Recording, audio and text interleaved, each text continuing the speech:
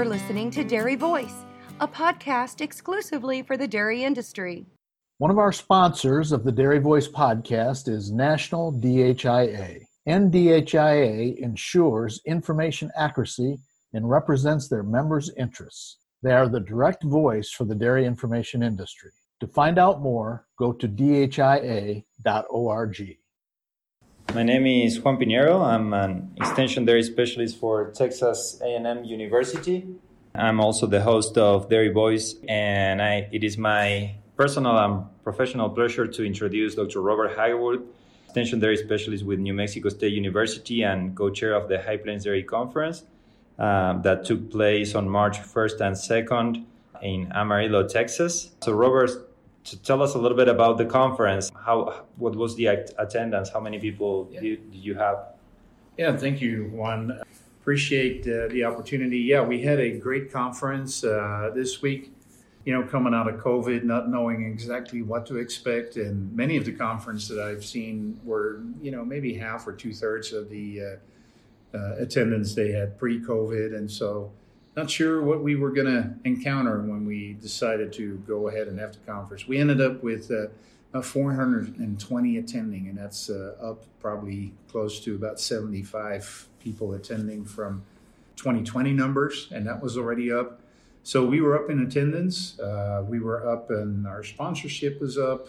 The number of producers at the conference, dairy producers at the conference was up, and I think that our number of dairy cows represented at the conference also was up quite a bit.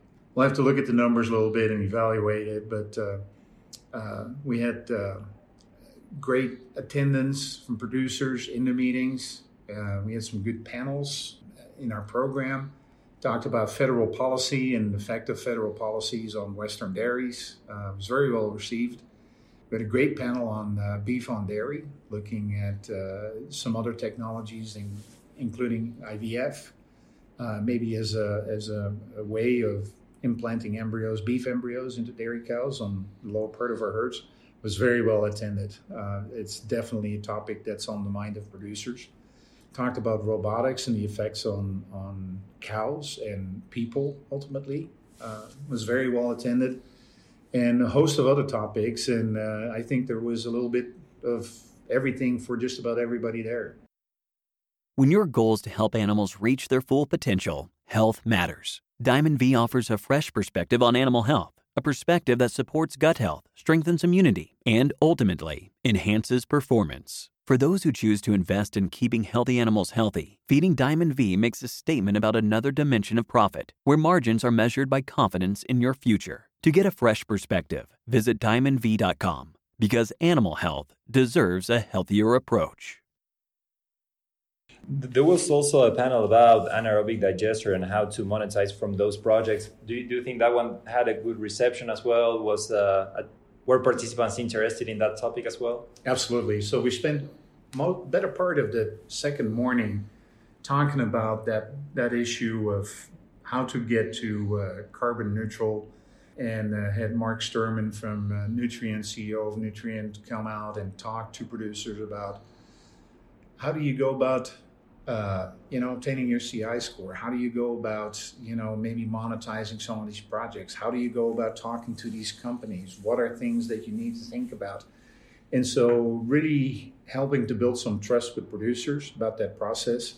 In addition, we had David Claiborne, attorney from Idaho, who has done several of these large projects in Idaho, and was able to talk to producers about, what to think about, how, think about before you sign the bottom line on a 20-year contract, and what are you signing, and what to think about, what are the pitfalls and the opportunities that are there, to work with these companies. And I think that some of the producers, especially when it comes to these very large multi-million-dollar projects, are somewhat intimidated, and rightfully so. But also to assure producers there is resources out there that they can rely on, that they can go back to, get advice from as they work through this process. And what team of experts to bring on board to help look over their shoulders as they move forward. And I think we're starting to see a little bit more of these larger manure management projects now in the Southwest, even on these open lot dairies that are very challenging.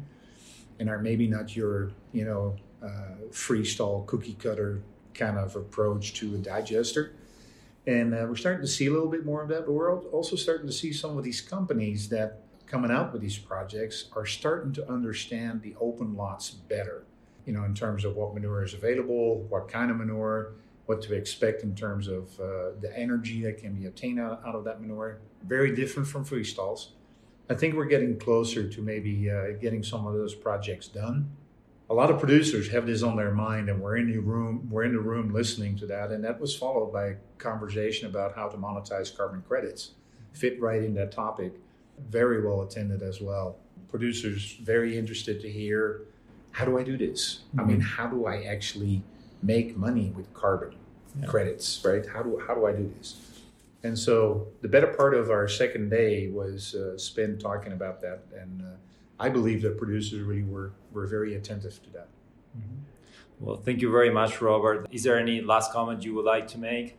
Yeah, just on the latter part of the Tuesday afternoon, we had a couple of talks that were very interested in terms of the animal well-being and animal handling, and talking about how do cows behave if they were handled differently as calves, and trying to change maybe how we deal with calves and how we handle calves through their upbringing, so that they are not as afraid maybe of humans when they come into the milking parlor.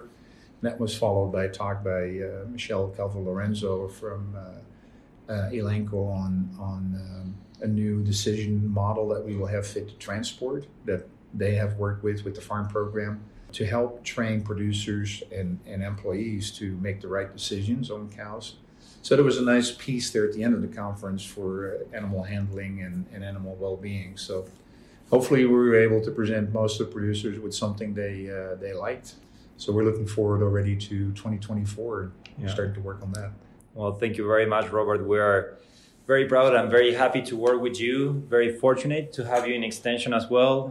This conference keeps growing and growing. And the problem that we have, and perhaps it's a good problem to have, is that we are almost about to outgrow the capacity of the hotel when we have the conference. But I guess that is a good problem to have. So, thank you very much. It's a pleasure to work with you and under your guidance. So with that, Robert, thanks a lot, and I hope you have a nice day.